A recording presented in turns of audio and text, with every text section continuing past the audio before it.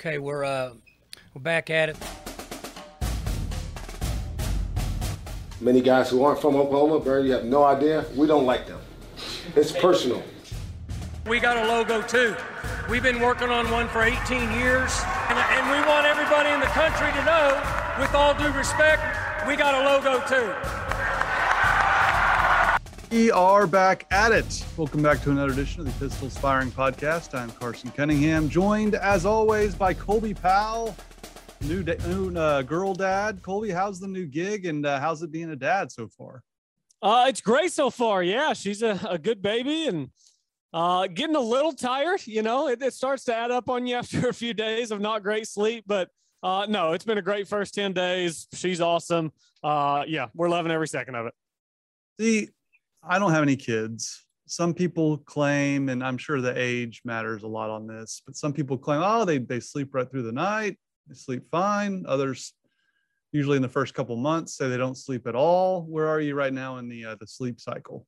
Right now, we're doing okay. I mean, when they're this little, you're feeding them every 3 hours, right? So we've got alarms set every 3 hours throughout the night. Now, she does really good sleeping for the 3 hours in between feedings. But her body clock, she knows. I mean, that 3 hour mark hits, she knows. And one thing I wasn't prepared for, everybody tells you like babies cry a lot.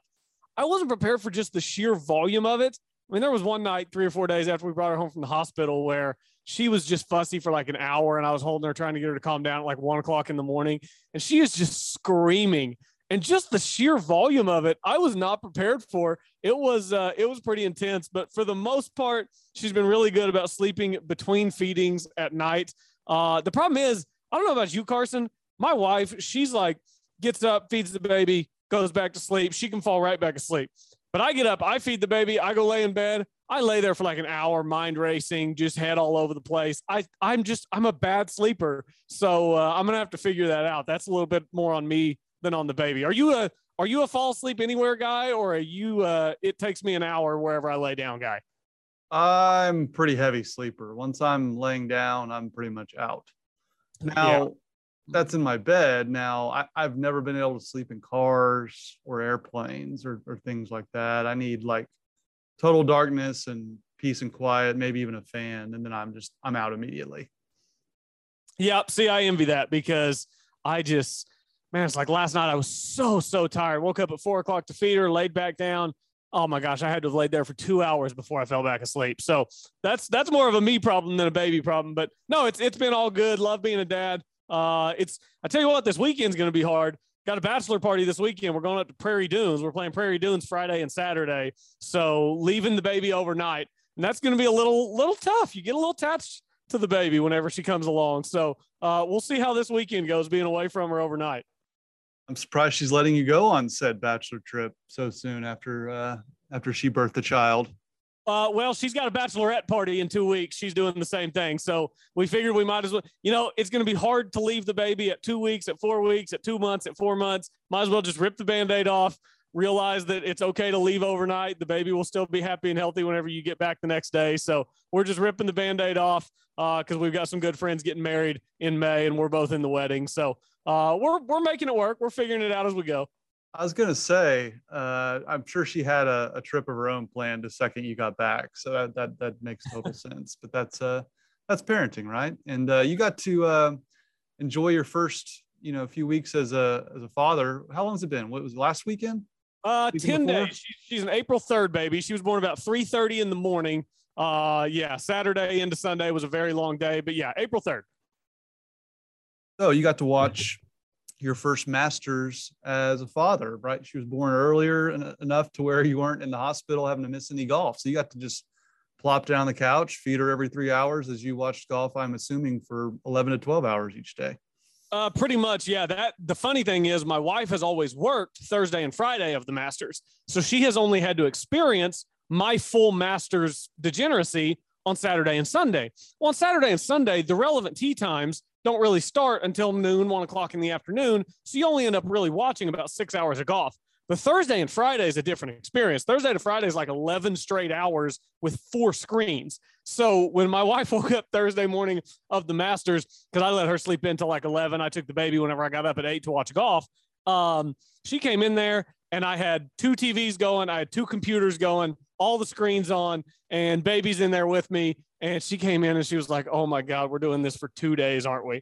I'm like, yep, you're getting the full Thursday and Friday Masters experience. But she was a trooper. She got through it, survived the overwhelming amount of golf that was being broadcast in the Powell house. And it was a good way to bring the baby into the golf world. Did you shed a tear watching Tiger back out there? Nearly. Yes, it was awesome. I know his body broke down on him on the weekend. He went 78, but that Thursday, Friday, especially the Thursday, whenever you could tell that he kind of felt good and, you know, he felt confident over the ball, felt confident over the putter. It was pretty sweet. So watching him was awesome. Watching some of the OSU guys was great. Taylor Gooch in his first Masters, top 15s, which was awesome. Victor Hovland had a little trouble with the chipping. He had maybe the low light of the tournament with the chip shot he hit on number 4, I think on Friday, where he duffed it like 5 yards in front of him on a 40-yard shot. But all in all, it was a great Masters, and watching Tiger as I held my newborn it was a good experience. My Tiger to make the cut bet cashed relatively easily. I thought he would play well enough to make the cut. It's one of the easiest cuts to make, although some big names like Brooks Koepka, Jordan Spieth, Xander Schauffele did not make the cut. It was kind of not very much Masters-like in terms of the weather. It was cold on Saturday, windy throughout. It was very kind of odd weather for Augusta in April. But I thought Tiger would play well enough to make the cut, and he did. And I fully expected him to shoot 80 on the weekend. He shot 78 the last 2 rounds of the weekend. So it was kind of what I expected, but it's just incredible that he was able to play at all, let alone make the cut, just based on what he's dealt with. Did you see how poorly he was walking off 18 once he was done with his final round? Like, his body is broken still, very much so. Yeah, it is. And I'll be honest, I think it's 50-50 whether he plays at Southern next month. And I hope that he's there, because that tournament is just going to be unbelievable. So many in-state guys going to be there. And if he were to be there, still don't know about Phil. Rumors are that Phil could be back by that time to defend at the PGA. It's going to be an unbelievable event that would only be enhanced by Tiger Woods being there. But man, the Masters is his favorite tournament of all time. He wanted to be there. He extended the made cut streak. He's got 22 consecutive made cuts at the Masters, which is just insanity whenever you look at, like you said, guys like Brooks Koepka, Jordan Spieth, Xander Schauffele missing the cut this week, and he's made 22 in a row, and he did it this year basically on one leg. It was tough watching him walk those final 18 holes on Sunday, because you could tell he was hurting. So hopefully he will be at Southern Hills, because like I said, that will only enhance what will already be an incredible experience with, so many Oklahoma State guys, Victor Hovland, Taylor Gooch. I'm sure some other Alex Noren. I don't know if Charles Howell III's in the field. I think he'll have to do a little bit to be there, but it's going to be an unbelievable event. And hopefully Tiger will be joining a slew of Cowboys at Southern Hills next month. That would be incredible. I'm going to be up there in Tulsa, like I know you are, and I would love to see Tiger back there. I was there in 2007 when he won at Southern Hills. Probably the major we see the fewest shots of his highlight reel out of all of them, out of all 15. We rarely ever see a shot from Southern. I'm not sure why that is. Maybe there just wasn't any iconic shots other than him missing the putt for 62. They call it a 62 and a half because it lipped out when he shot 63, I believe, on Saturday. I think I was there for that round. But you mentioned it. Taylor Gooch continues to play well. I felt so bad for him, Colby. I was pulling for all the guys coming in like Charles Schwartzel and Danny Willett to bogey coming in, because if Gooch would have finished top 12, he would have guaranteed a spot in next year's Masters. And he's well inside the top 50 right now, but you would have loved to have that automatic berth no matter what occurs the rest of the year and going into next April. But tell you what, Colby, Taylor Gooch is becoming not just one of the most consistent Oklahoma State golfers, but one of the most consistent golfers on the PGA Tour, and a guy that a lot of people look at big tournaments that he can contend. And I thought, while he wasn't necessarily in contention at the Masters, he was up there on the leaderboard early in the tournament and never really left around the leaderboard. Yeah, he played really well, especially considering it was his first Masters, and it was in such I don't know, maybe it was almost an advantage because it was unique conditions. They talked all week about the west wind, which is not the normal wind for Augusta, made the course play different. It was colder. So it was kind of good conditions for a native Oklahoman to go out and play in the wind. But Taylor Gooch, you look at guys like Victor Hovland, Matthew Wolff, Ricky Fowler, all these just like superstars that immediately vaulted from college to the PGA Tour. And Taylor Gooch was a little different route. It took him a little longer to get his career kickstarted. He went to Q School. He went to the McKenzie Tour, Korn Ferry Tour, and he gradually worked his way up to the PGA Tour. And now he's gradually, just over the last few years, increased his world ranking. And now he's the 34th ranked player in the world. Like you said, if Danny Willett misses a putt on 18, then he gets in to a T12 finish, which guarantees him a start at next year's Masters. Instead, he'll have to remain in the top 50 for another year, but I don't have any qualms about him doing that, barring injury, because he's playing really good golf. And T14 in his first start at Augusta is huge. And now the next major, he gets to come home and play right down the road at Southern Hills. And I mean, I tell you what, I think he would be rooting for the wind to kick up just a little bit. Maybe not the winds we've had over the last 5-6 days in the state, where it seems like everything that's not tied down is blowing away.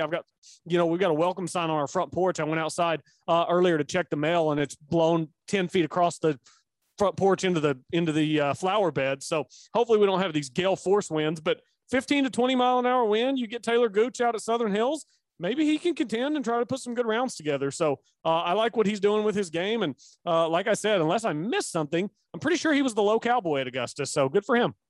Yeah, great week for him. And you're so right. Like, college golf is, and the PGA Tour and the professional golf is so interesting to me, because you look at a guy like Taylor Gooch, who, as you mentioned, had to kind of grind a little bit to get his card and to be where he is now, go to some of the smaller tours and things like that. But you look back to his career at Oklahoma State, he was obviously great. Started as a freshman at a place like Oklahoma State. He was one of the best amateurs coming out of high school. But you just look at some of his teammates. Peter Uihlein, who was the number one amateur at one point. Morgan Hoffman, who we'll talk about a little later, was also up there near one of the best amateurs. Kevin Tway, a phenom, son of Bob Tway, the PGA Tour major championship winner. And you look at all of his teammates that were more highly regarded at the time, and he's having a better pro career. And I think it's a classic example of how hard it is to make it on the PGA Tour, and that not necessarily what you are when you're 18, 19, 20 is what you're going to be when you're 30. Because now Taylor's in his absolute prime at 30, I believe 31 years old. And he's having a better career than a lot of his more highly touted Oklahoma State, teammates are really having. Yeah, he is. And, if you would have asked me off of some of those teams, who would have been the guy highest in the world rankings, I don't know that I would have said Taylor Gooch. And not because I didn't think he was a good player. I was a year behind him in high school. We were both 5A, so we were in a lot of the same fields. I wasn't competing against him, trust me. We just happened to be in the same fields. And you knew that he was different back then, but you don't know who's going to make it to the tour and who's not whenever we're 16, 17 years old. So to see him do what he's done, and what's really cool, Carson, is he stayed true to his Oklahoma roots. I mean, we've had him. He's a great friend of the 73rd Hole podcast. We were able to get together with him in person just a few weeks ago. I think the week after the Players Championship is when we sat down with him. And, he talked to us about the John Conrad redesigns and, the stuff going on out at Oak Tree National. And he's an Oklahoman through and through. So to see him stay so true to his roots, just loyal and true Oklahoman and Oklahoma State guy is really cool, and just makes him really easy to root for. No doubt. And so, yeah, he was the highest finishing cowboy. Victor Hovland had a lot of expectations. The Masters just seems to suit him so well as far as his tee to green game, certainly off the tee and certainly with his approach. He's one of the best in the world at that. But Colby, he still doesn't have a top 10 at a major. For a guy that's, top 5 in the world, that's a pretty surprising statistic. But you mentioned the chipping woes. It's been well documented. Victor himself has said, "I suck at chipping," verbatim is what he said. And while some of that I think is a little overblown, because you don't win as much as he has if you're just awful at that, he struggles with it more than most, and the numbers would certainly suggest he's one of the worst around the greens on the tour.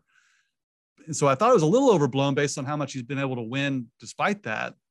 But it was on full display with that chip you mentioned, where it was like a 40-yard pitch, and he hit it about 10 yards.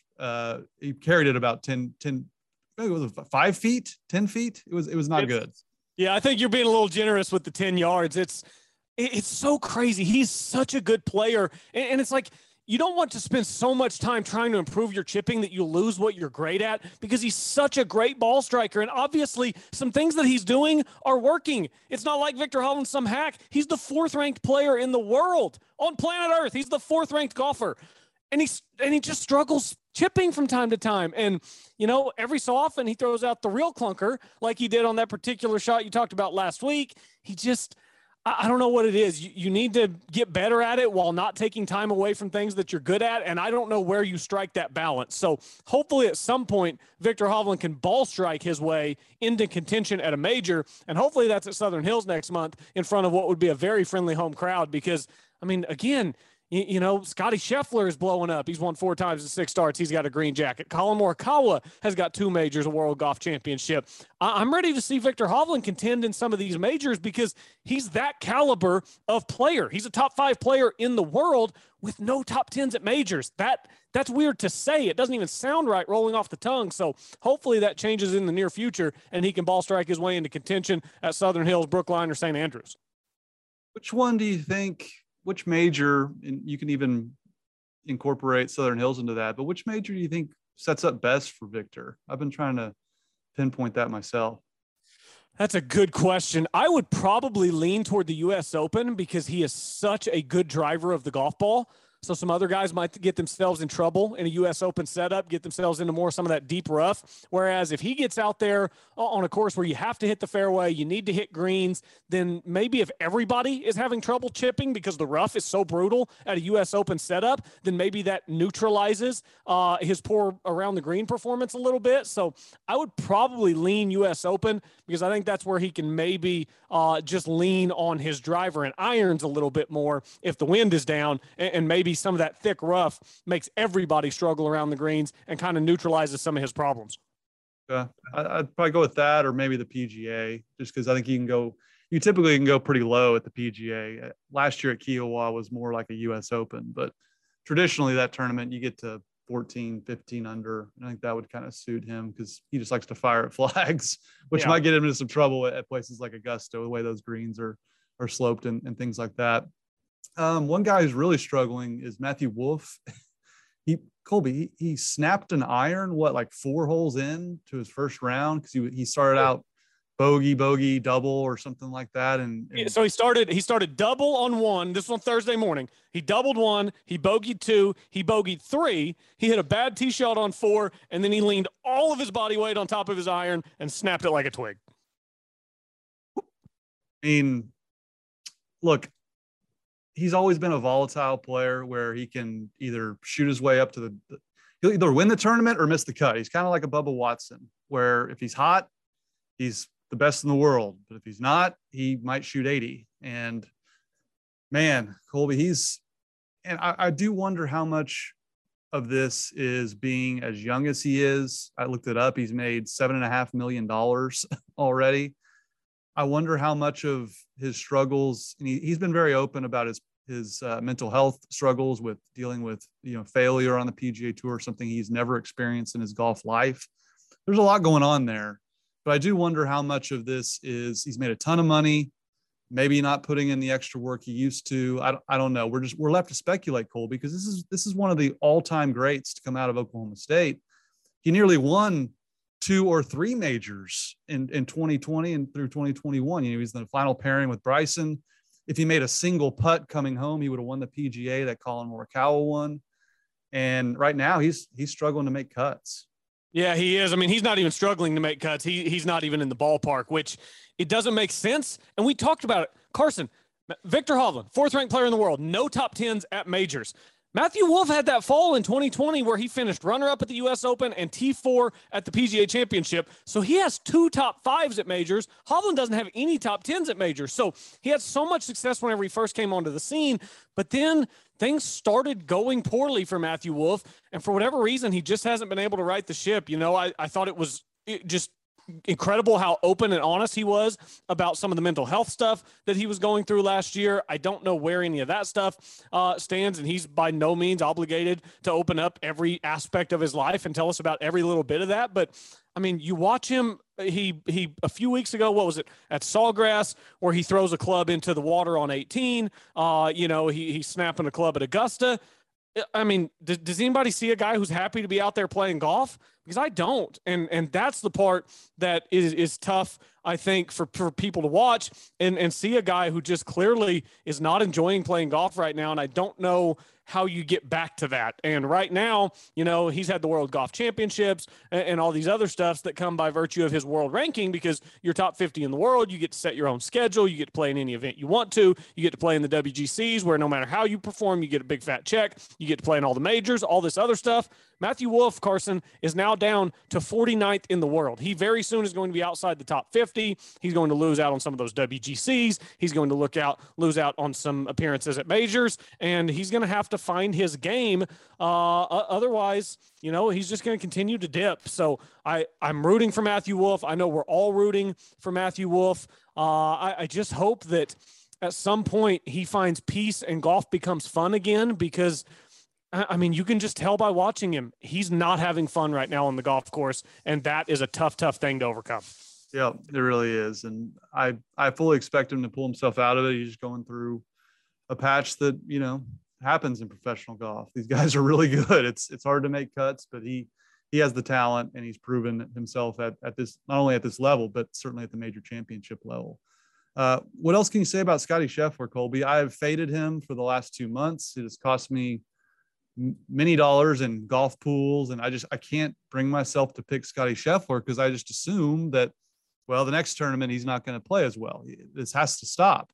And all he does is go ahead and win a green jacket. And I really thought Cam Smith kind of landed a haymaker early, birdie in the first two, and was right there to pull even on 3, and he chips in with that ridiculous shot. But what else can you say about Scottie Scheffler? I mean, this guy is just unbelievable. His around the green game is just, it was stupid how many chips he left right up by the hole. And what can you say about him, Colby? And you got to consider him the favorite at Southern Hills, don't you? Yeah, I would think so. By the way, Southern Hills, his favorite golf course. He's been on record with that multiple times. He said it again after he won the Masters, that he loves Southern Hills and that's his favorite golf course. So, yeah, he's definitely going to be the favorite going in there. And, Carson, I think part of the reason that people – because I was kind of right there with you, where I kept feeling like I needed Scottie to validate what he was doing. Even whenever he got to number 1 in the world after he won the match play, I'm like, okay, yes, he's on an insane heater, but is this a guy that can really go out and win majors and be that dude? And yes, it is. I mean, he took control of the Masters on Friday afternoon, and I mean, the lead got bigger and smaller throughout the weekend, but he never took his foot off the gas, really. He even Sunday, through 4 holes, his lead had increased by a shot, and that just doesn't make any sense.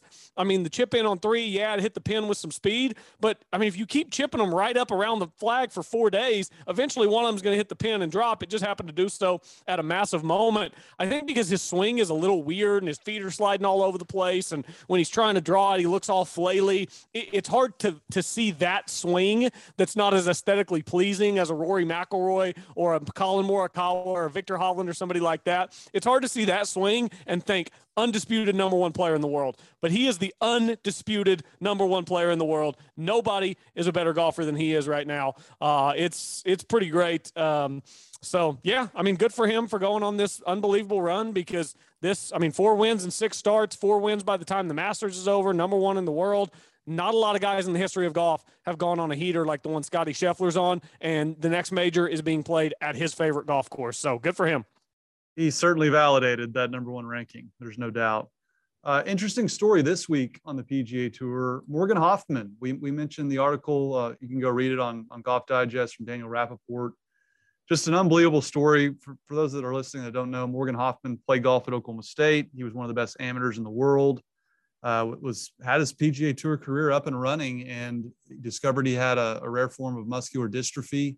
Went to specialists all over the country, and they could not figure out what was wrong. They eventually did, and I guess the muscle in his pectoral muscle had just completely vanished. It just completely deteriorated, and as a result, lost his swing speed and really just kind of fell off the grid. And this article kind of details his life that he's living down in Costa Rica, doing a lot of holistic healing, and he's healing up that muscle through just non-traditional medicine. And he has a certain amount of medical exemptions left that he has to use this year. And he's playing this weekend at the RBC Heritage. He had a press conference, in fact, and I tweeted out the video from PGA Tour. I would encourage everyone to go listen to it because, Colby, life's not fair, and you get dealt a bad hand, and Morgan Hoffman's been dealt just an unfathomable bad hand for a professional athlete at his age, no less. And it just seems like he has handled it with the ultimate grace and class and has a really good head on his shoulders. And I'm going to be pulling for him because I remember watching him at Oklahoma State, and you were like, he had the look. He just looked like a PGA Tour golfer, good looking guy, good looking athlete, and was one of the best players on the team. And he's had a wild journey to get to this point, but man, he's gonna have a lot of people pulling for him this weekend. Yeah, his story really made the rounds a couple of months ago whenever Dan Rappaport went down to Costa Rica and really ingratiated himself in his lifestyle and kind of found out what he was doing down there. It was all this traditional medicine stuff, and it was different. It was unique. It was a little weird and quirky, and his press conference yesterday was a little weird and quirky, but, man, I'm rooting for him. I threw him in my DraftKings lineup this week kind of for sentimental reasons, hoping that maybe he's just in a good headspace, goes out and plays free, makes the cut. You never know. But, Carson, he needs 238 FedEx Cup points in 3 starts to get full PGA Tour status for next season. Now, that is not going to be an easy task. Obviously, you win a golf tournament, that takes care of things. The chances of him winning a golf tournament after 3 years not playing professionally and everything he's been dealing with physically, those chances are very, very low. But, I mean, he's got 3 starts, and he's probably going to have to top 5 in all 3 of them. And then it depends on how some ties go. So the chances of him getting his PGA Tour card are very, very low. But that doesn't mean that this is not an incredible story of perseverance, of doing it your own way, of taking control of your own life, of, life gives you lemons, make lemonade, whatever you want to say about it. It's really impressive that he's gotten himself back to this point. And he was actually going to try to come back in March at the Honda Classic. He got in a motorcycle accident in December, broke his shoulder, broke some ribs, so that set him back even further. He's had a rough go of it, and he was the best amateur in the world for a period of time when he was at Oklahoma State, and he was on a path to stardom on the PGA Tour before he, like you said, was just dealt a bad hand. So I will be rooting very heavily for him this week at the RBC Heritage. Hopefully we'll get to see some of him on ESPN Plus and on Golf Channel, and hopefully he can put some good rounds together and contend, because I think the golf world would love nothing more than to see some good performances from Morgan Hoffman. Yeah, and he, regardless of what happens, he seems totally at peace with whatever happens. He's made a lot of money. He's part owner of Grayson, who, it's a golf apparel company. They sponsored the likes of Justin Thomas. He has a stake in that. So and I thought it was interesting in the article too, is he just kind of talked about, like, the article kind of posed the question of, is it even worth playing on the PGA Tour and all the stress that incurs if you're truly happy? And he seems truly happy living the life that he's living down there. So it'll be fun to watch him this weekend. Speaking of Oklahoma State golf, Colby, they got a big announcement today from Eugenio Lopez Chacarra. Am I saying that right? Yes, you are, Eugenio Lopez Chacarra, and it was a massive announcement. Carson, he's coming back. I can't believe it. I really can't believe it. Why is he coming back? Because they have the PGA Tour U program where these guys get certain level of status by finishing in the top 10 in the college rankings. And he was in the top 3 to 5 really all year, Oklahoma State's best golfer. And he could have gone pro, Colby, and that seems like what most guys would do in his situation. Yeah, I think just about everybody in his situation would do that. Top 5 in the PGA Tour U, get exemption onto the Korn Ferry Tour for the rest of the season, get exempt into the Korn Ferry Tour Finals, which are the playoffs at the end of the season where you can gain a PGA Tour status. And even if you don't do anything with that, you're still guaranteed an exemption into one of the international PGA Tours, Latino America Tour, McKenzie Tour, those tours. Actually, I think the McKenzie Tour has become the Forum Tour. But anyway, you're guaranteed a pretty good start to your professional career if you finish top 5 in the PGA Tour U. He currently sits at 3rd, but the gap from 3rd to 4th is the same as the gap from 4th to 9th. So he's almost guaranteed to stay in the top 5. He must love Stillwater, and he must love Coach Bratton and being a part of the Oklahoma State golf team, because, I mean, he's given up a lot to come back, but it's different for everybody, right? In a world where everybody is turning pro early, Maybe that doesn't work for everybody. Eugenio Lopez Chacarra wants to come back and play another year. Come back and play another year. There's no cookie cutter way to go about this. Just yesterday, a 17-year-old who's one of the elite players on the women's amateur side, she decided to turn pro, 17 years old. She's going to go to the Epson Tour and give it a shot. And then today, Eugenio Lopez Chacarra decides he wants to come back and be a fifth-year senior at Oklahoma State and forego his PGA Tour U status for this season. Now he'll be eligible for the PGA Tour U again next year, and you would assume that he'll wind up in the top 5 and still get some of those same exemptions. It'll just all be delayed a year, but there's no one right way to do it. It's different for everybody. He clearly felt like this was what was best for him, and it is just massive news for Oklahoma State and Alan Bratton. He's the number 1 ranked player in the country. He's got 2 wins already this spring. He's unreal. So to get him back for another year as the catalyst for what is currently the number 2 ranked team in the country is just massive for Alan Bratton and Oklahoma State. Big time, and they're going to be hunting for a national championship this year, along with the Oklahoma Sooners. So that'll be a lot of fun to watch, and certainly a huge get for Oklahoma State. They're golf factory. He seems to be the next one in line. So that's fantastic news for OSU golf. We got some baseball to get to, Colby. How about Oklahoma State winning the series off the Sooners in a dramatic fashion? It seems like every time these two teams get together, there's a wild walk-off, and Oklahoma beat Oklahoma State with the walk-off walk the last time they met, and now Oklahoma State made a big comeback, winning 8-7. They erased a 4-run deficit in the final 3 innings to take the series from Oklahoma. Yeah, kind of gave them got their hopes up a little bit on Friday night in what was a close game. Kind of gave them one with a wild ending there and then took the next 2. It's just Oklahoma State doing what Oklahoma State does, going out and winning another Bedlam series. Josh Holliday has been ridiculously dominant over the Oklahoma Sooners in his time at Oklahoma State, and this was just another one. They got the non-conference game a few weeks ago. That's exhibition. Forget about it. Oklahoma State baseball, playing great. Beat Wichita State last night. Baseball is a sport. There's going to be ups and downs. It's not like Alabama football or something like that where you just go out and win every game you play. Some days a pitcher has an off day. We talked about that the night that Oklahoma State lost to OU Carson a few weeks ago. Closer came in, wasn't feeling it that night. Hit a couple guys, walked a couple guys. He had a bad day. That happens in baseball. But over time, the cream rises, and that's what happened with the Bedlam series this past weekend. Another one in the win column for Oklahoma State. So always fun to take down the Sooners. Quote from Josh Holliday: "You could be like everyone else that doesn't read right. You could be like everyone else and cash in, or you could be special. You have 2 choices. I didn't wake up and stay here all day long just to be like everyone else. And I didn't expect them to either. That was a hell of a win." Pretty great quote from Josh Holliday, who, again, I think is just a remarkable baseball coach and recruiter and leader of men. When he says stuff like that, he means it. You can tell he does. He seems very genuine, much like a Mike Boynton type. And I couldn't be more thrilled with the direction of Oklahoma State baseball with O'Brate Stadium. And I mean, how cool would it be, Colby, to have a regional or a super regional, even better, at O'Brate Stadium with Josh Holliday at the helm? Oh, it would be unbelievable. I mean, O'Brate Stadium is it's an incredible park. We're getting up there, next Sunday? I just had a kid. My days are all out of whack. Today's Wednesday. Okay, yeah. Next Sunday, we're getting up to Stillwater. We're taking the baby up, getting her dressed in some orange and black, going to get some good pictures up there and go watch Oklahoma State play, I believe, TCU. So, yeah, looking forward to getting out to O'Brate. The attendance this weekend was nearly 21,000 over 3 games. So, obviously, Oklahoma State fans craving some great baseball at a great stadium. And, yeah, a super regional, which I think at this point are expectations for the season for Oklahoma State. Those things should be coming. And, that was fun at Alley P. So at O'Brate, it's going to be an absolute party.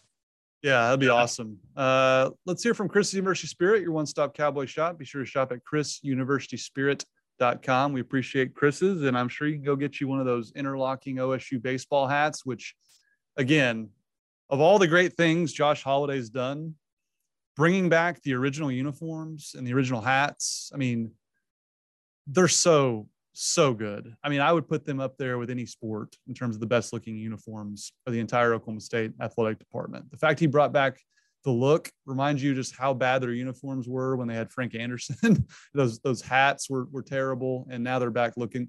You look good, you play good, Colby. I'm a big believer in that.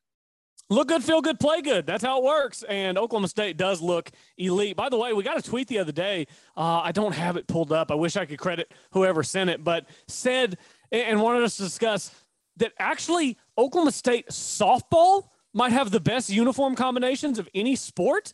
And I don't know, Carson, Oklahoma State softball, some power looks with the uniform, some nice pinstripes, some good color combos.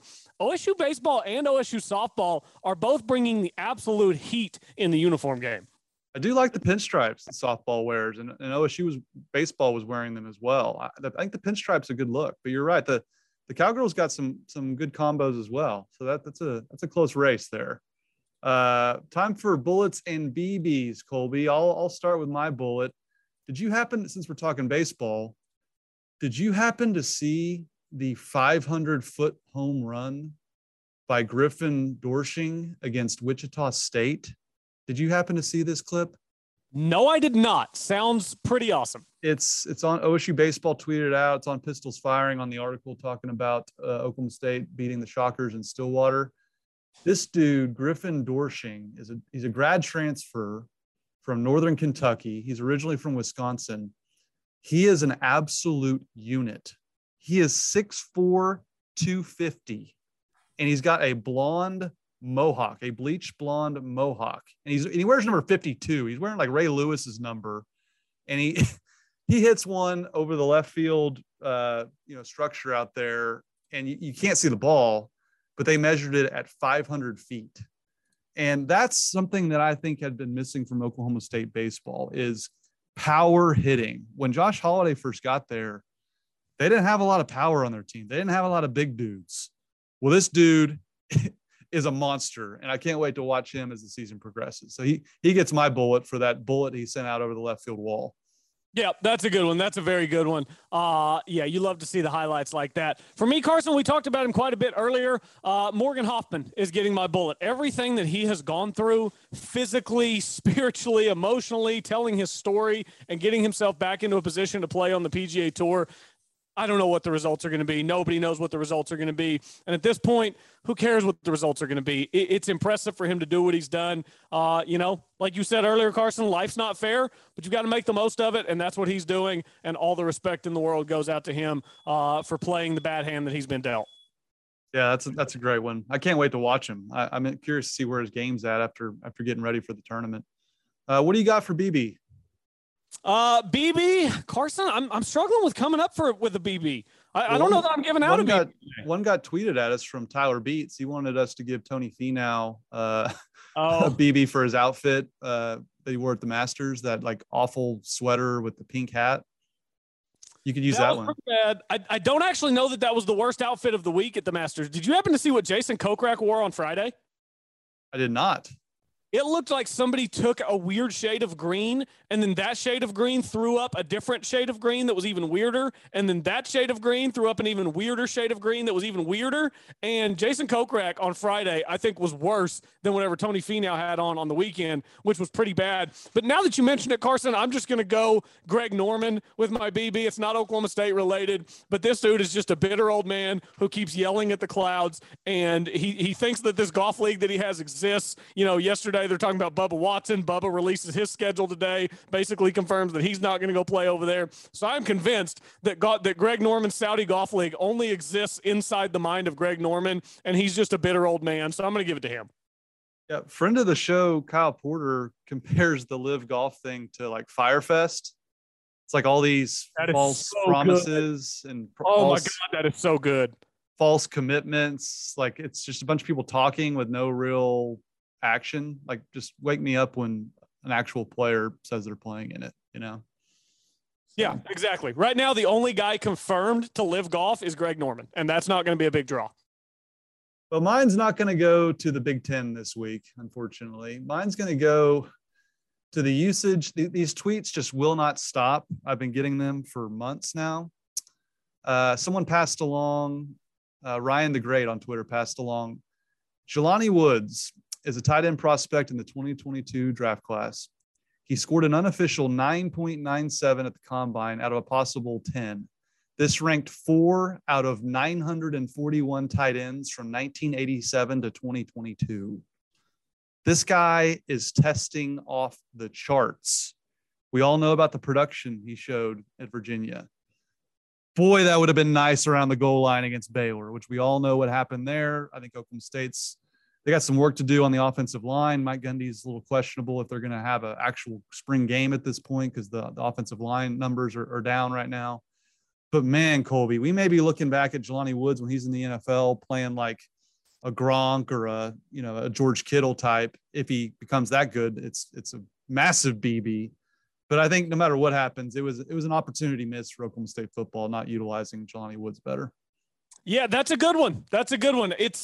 I don't think we can ever talk too much Jelani. Maybe we can. Maybe people out there are tired of hearing us talk about Jelani, but Carson, I'm so fascinated to watch what he does in the NFL. And I know we've talked about this before. So much of that league is situation. It's where you get drafted. Do you go to a good organization with a good GM and a good coach and a good quarterback? And there are outside factors that you can't determine, right? So like if he goes to the Jets, then he's probably going to be a bust because everybody who goes to the Jets is a bust. But if he goes somewhere where they can really utilize him, I mean, what if he goes out to the Chargers and he plays with Justin Herbert and those guys? What if he goes to Cincinnati and he's a tight end opposite CJ Uzomah and Jamar Chase and T. Higgins? I mean, this guy, what if he goes to, I don't know, Kansas City, play opposite Travis Kelce in a 2 tight end system? I'm really fascinated to see where he winds up and then what his career ends up looking like. Hopefully it goes big time for Jelani and we can roster him in some fantasy football leagues. Down for that. I've been trying to tell people for years that he was underutilized, and man, he's going to go much higher than even I anticipated. One little note here too, Jaylen Warren, Big 12 running backs with the most missed tackles forced in a season since 2014. You had David Montgomery in 2018, David Montgomery in 2017, and then Jaylen Warren in 2021. He forced 85 missed tackles last year. And I think that just goes to show you that, the offensive line was a work in progress, and Jaylen Warren made the running game go a lot of times just by forcing missed tackles. And he's going to be missed. And they have a lot of talented young guys coming through the ranks, but it's just worth reiterating how great Jaylen Warren was in 2021. Hopefully he has a good NFL career as well. Yeah, I think that he will. And, David Montgomery, I think that's an okay comp for Jaylen Warren. I don't know. They're not really exactly the same player. They do both force a lot of missed tackles. Again, it's about situation. Did Jaylen Warren go somewhere like Chris Carson? We didn't expect Chris Carson to be a great player in the NFL. I mean, he and Justice Hill got more carries Chris Carson's final year, but Justice Hill goes to Baltimore where he just gets buried on the depth chart. He finally gets to the top of the depth chart and then he gets injured. So he doesn't really get his chance. Chris Carson goes to Seattle where there's not really anybody to take the reins and he takes the reins. So hopefully Jaylen Warren winds up in a spot where there's not, 2-3 guys ahead of him that the organization believes in more than him, because I think Justice Hill kind of got a raw deal in Baltimore getting buried on the depth chart. So again, situation dictates a lot of things in the NFL. Hopefully Jaylen Warren winds up in a good situation. Yep. It'll be fun to watch. NFL draft rapidly approaching. When is the draft? Let me look that up. Draft is in 2 weeks. It is the 28th of April is the first round. Are you a draft guy? Because I watch every pick in the first two rounds. I am. Okay, I was fixing to say, I'm not a degenerate draft guy. I'm not sitting there on Saturday afternoon in the middle of the 6th trying to see what safety's going to my Dallas Cowboys. But night one, I will watch every pick. Usually have a couple of buddies over. We have a few drinks and hang out and watch that. And then I'll probably watch the 2nd and 3rd rounds on that Friday night. But I'll also be single dad that weekend. That's when my wife's going on her bachelorette party. So we'll see how I balance having the baby all to myself and trying to keep half an eye on the draft. Yeah, it'd be unfortunate if the Dallas Cowboys are on the clock and it's feeding time or it's diaper duty time, but right. You can always hit pause. Exactly. Yeah, exactly. We can pause live TV these days, so we're in business. Well, Colby, again, happy for you and your wife. That's so exciting to be officially a girl dad. Glad everyone got home safe and sound, and good to catch up with you and talk a little Masters. And before you know it, you and I are going to be up in Tulsa for the PGA, and we'll have baseball to talk about as well as we progress. And then spring football's going to be here too before we know it. So it's good to catch up with you. We'll get back with you probably next week. Yeah, a lot of things heading our way. Good to be back. And as always, go Pokes.